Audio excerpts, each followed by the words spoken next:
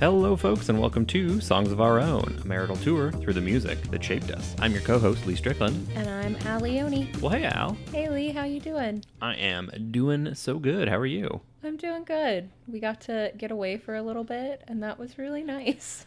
We did, yeah. We're coming back from like a little vacation / baby moon. Mm-hmm. And, yeah, things are really good. Yeah, it's amazing what taking a break will do for you. Right, for you, for your mental health, for the people around you. Like, being able to take that self-care is very important. Mm-hmm. And I'm glad you give me things to celebrate. Mm-hmm. Always. Because I will celebrate the mess out of them. Yeah, even if it's a little thing. Like, hey, we got ice cream today. That deserves celebration. Heck yeah. I don't remember the last time I had Cold Stone. It's been a very long time. Yeah, but it was just as good as I remember it, so they're doing something right. Are they secretly a sponsor for this podcast, Lee? Not yet, but hey, Cold Stone, VP of Marketing, hit me up. Good to know. Songs of Our Own podcast at gmail.com. Well, Lee, I'm glad that we get to sit down and record another podcast while we're both feeling a little bit more charged up. Yeah, me too. So this has been a very Al-centric month, which I'm all about. And so our bonus episode is an Al pick as well. It is, yeah. I don't know. I just thought that it would be nice to give you a break from stuff because I know you've been working really hard. And I was like, I have music to talk about. Yeah, I appreciate it. And you always bring like artists and songs into my life that I never would have heard otherwise. Mm-hmm. So I'm very appreciative of that. And I'm appreciative of the break. It's nice to just sit back and listen to these things and just formulate opinions and ideas in my mind and then come up here and listen to you talk about them. Well, hopefully we're on the same page with some of these. We'll see. Oh, definitely. I mean, they've all been good. Yes. Win. Yeah. Win-win. Except that Taylor Swift one. Okay. Listen. You are entitled to your wrong opinion. Yeah. It was okay. It was fine. Keep digging that hole. I know it. It was fine. So anyway, Al, who are we talking about for today's episode? Well, for today, we are going to talk about a fairly new artist whose name is M. And I think I'm pronouncing this kind of right. Her last name is Behold. And she is a Iranian-American singer-songwriter who first debuted her music in 2017 on the EP Infrared. And she's been promoted by Live 2 LCC and signed with Republic Records in 2021. With Republic, she released her most popular song, Numb Little Bug. And her songs City of Angels, Groundhog Day, and Numb Little Bug have actually all gained their initial popularity on TikTok. Oh, really? Yeah, so that gives you an idea of like the generation of music that we are talking about. Yeah, so this is, I would say, the most timely song and artist we have ever talked about. Yeah, because Numb Little Bug, most popular song to date, right? Charted at number 2 on the US Top 40, and it's been certified platinum in Canada and gold in the US, and it was actually only released January 2022. Oh wow, so that's really new. Yeah, and going back to the whole TikTok thing, between January 2022 and February 2022, it was incorporated in over 60,000 TikTok videos. Holy cow. Yeah. It was written by Behold, as well as Nick Lopez and Drew DeCaro, and it was released with Republic Records and Moon Projects. Oh, okay, cool. So that sounds like a smaller record label. Mm-hmm. I wonder if they're tied to any of the big 3 or big 4. I mean, isn't Republic one of the big 4? No, it's like Universal Music Group, Sony, Columbia Music Group. Oh, okay. And somebody else. So they might be like a part of Universal, Columbia, Sony. Gotcha. I forget the other one. There's another one. It's okay. It's going to sneak up on me. Yeah, we'll be talking and all of a sudden you'll shout out a name and I'll be like, oh, we found the 4th record company. We got it. But yeah, I would agree that it's one of the most timely ones, and it's really interesting to see how music is shifting with the social media experience that's out there, because I don't think Bob Dylan would ever imagine getting a start with one of his songs on TikTok. No, I can't imagine that. I mean, yeah, and like he came up really before music videos were a thing. Like he, I think, had one of the first music videos actually, and it was just like an art project with him and Allen Ginsberg. Yeah, so it's really changed a lot, especially with these younger artists. But it's how they're finding younger audiences. And even as I say that, like when people have interviewed Behold about this song specifically, she's like, it's crazy to me the number of people that can relate to this. Like, she's getting young people, she's getting like moms who just gave birth, she's getting like corporate folks, she's getting people from all across the world and life spectrum who are just like, oh, sister, I feel ya. Yeah, I was gonna say. I mean, it's the topic is very, I think, universal and generation spanning. So yeah, and I mean, props to her or whoever was like, we need to put this on TikTok, because I'm seriously waiting for TikTok to start to like edge Billboard out in the like Hot 100. You know? Yeah, I could see it because, I don't know that especially Gen Z or the folks following Gen Z are really going to care about Billboard all that much, but they are going to be very aware of your social media trends. Yeah, exactly. And even after TikTok fades into the dust, like whatever comes up next is going to be, I'm sure, music related as well. Yeah, absolutely. Yeah. So that's cool. Thanks for sharing all that bio and notes on the song. Yeah, absolutely. When they were interviewing the artist, she was just talking about how she was inspired to write it after she was using antidepressants for her anxiety. And she was like, I just felt really numb and I felt like my joy and my energy was all gone from me. So that was kind of her inspiration for it, but I don't necessarily know that needs to be your experience to relate to it. Yeah, totally. I kind of wondered if that was her speaking from experience about antidepressants or anti-anxiety medicine, or if this was just something that she had noticed with a loved one or family or something like that. So it's really interesting that was her experience personally. And I think it does speak to kind of the prescription happy medical community here, at least in the United States. I can't speak for the rest of the world. Yeah, I would agree. I don't know anything about healthcare in the rest of the world, except that quite a few countries have way more access to it than we do. But besides that little jab, there is this really crazy pill happy behavior in the US where it's like, oh, your kid can't focus, there's a pill for that. Your kid's not happy all the time, there's a pill for that. And it's just like we don't treat the actual cause of the problem. Like it's not, I mean, there are certainly imbalances that happen in your brain chemicals, but like life is also really freaking hard.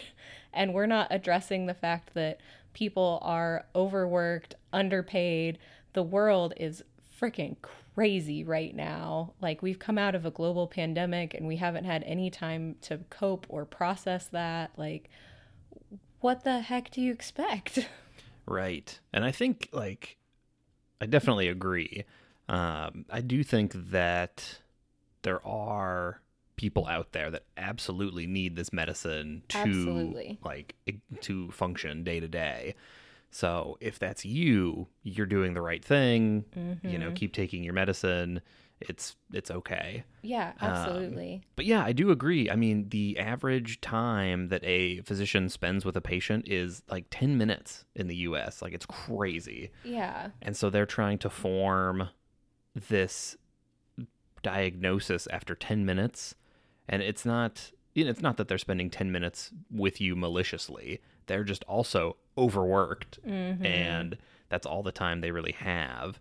So I do think that it's easier to just prescribe like an ADHD medicine as opposed to being like, I'm prescribing that you introduce your kid to soccer and they run around for 2 hours a day or whatever.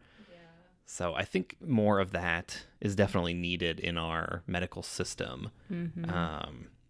But I mean, while we're here solving the world's problems, or at least the US's problems, like I don't really know how to get doctors to a place where they're ready to start making those kind of diagnoses or treatment plans, I guess. Yeah, I mean, I don't think we have anybody's back really here in the US, and doctors are included with that. So it's like, I want to get sued. I'm going to do like the safest course that I possibly can. So, I feel for everybody that is caught up in these situations for sure. And again, like, I think this song is about so much more than that too. Yeah. Go on. Well, I mean, just being super honest, this won't come as any surprise to you, but like, life has been really hard. Like, exceptionally hard to a point where it's like, I feel like I'm just always prepared to pivot somewhere. And I'm like, okay, I can forecast like a week or two out at this point, but that's about all I got, because everything else after that is this big question mark because it's falling to somebody else's decision about what something's going to look like, And so some of the lines in there of like, I'm tired of sinking, but there's water in my boat. I'm like, it's because people keep putting freaking water in my boat and I'm about to take a paddle to their head. Like, right, would you just stop? Yeah, and it's not even like somebody's standing outside of your boat bailing water into it. It's like they have manifested a rain cloud above your boat. Oh my gosh, I know. And it's just following you. And it's just like, there's just only so much that you can do with what you have. And I'm like, I'm coping the absolute best that I can, but I'm really tired of these tiny little fixes. And for some people, like, the tiny fix is like, hey, take this pill. But for other people, it's like, okay, I'm going to do my like 10 minutes of yoga today, or I'm going to write in my gratitude journal. And like, those things are wonderful and they certainly help. But again, it doesn't address the problem that like, I'm working like 70 hours a week and that just seems to be fine. Right. Yeah. Nobody like at work is concerned about that. They're like, it's just what you do. Yeah. And like I bring it up to our head of staff council and they're like, I'm just so lucky because I love my job. So I work that much because I love it. And I'm like, I love my job too, but I didn't sign up to be married to my job. I signed up to be married to Lee and also have a job. Mm-hmm. And, I get that things go through seasons of life and that there will be people who listen to this and they're like, oh, girl, you just need to like make you time and you need to have a break and you need to ask for help. But it's just like, all of those resources also get taken away from us. And then you're supposed to use them and pull yourself up by your bootstraps. Right. And that's really offensive. Yeah, that's really offensive. Yeah. So I don't know. I wish that people could see how hard we make things on each other. Because it's not just like one generation that is feeling this sense of being numb and just trying to like make it through the world, where it's like, I'm fresh out of love, but love's in the air, right? Like there are these things around me, but I can't really partake in it. It's like we close the door to each other.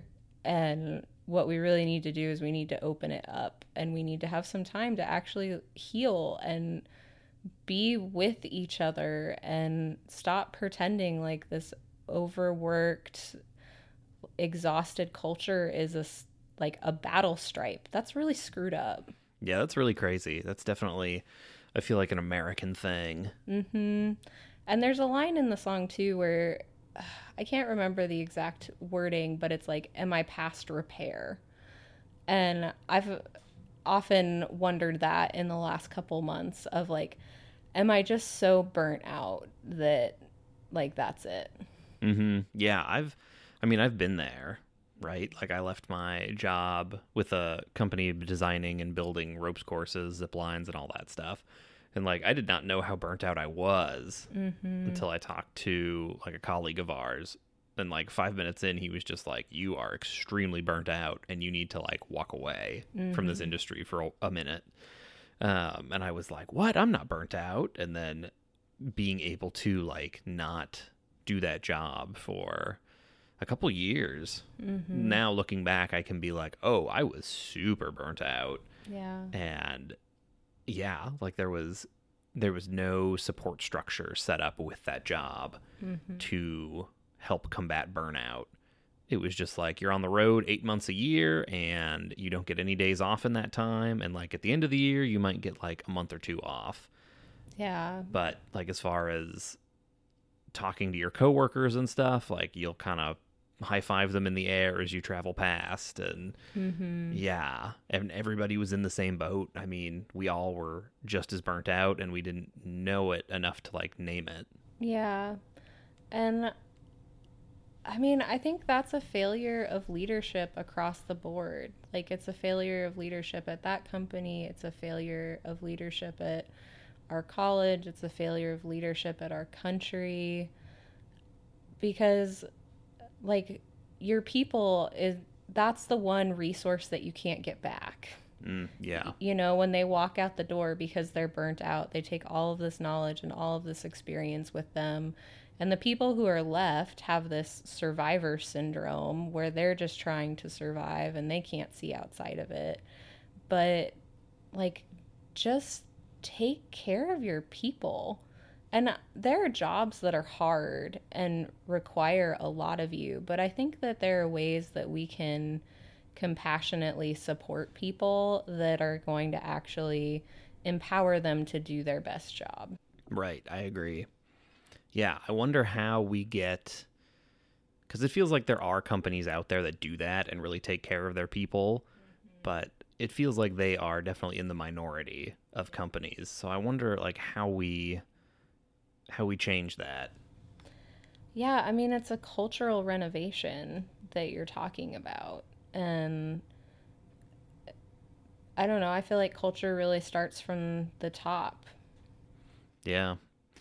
I feel like cultural renovation is a good name for a band, and it starts from the top would be a great album name. That would be lovely. I'm in full support. Yeah. Anybody out there who's thinking of starting a band, there you go. Just thank us in your liner notes. You're welcome. Yeah. And maybe give us some royalties. That'd be great. But yeah, that's why I appreciate this song so much, is because I'm just like, oh, it's not just me.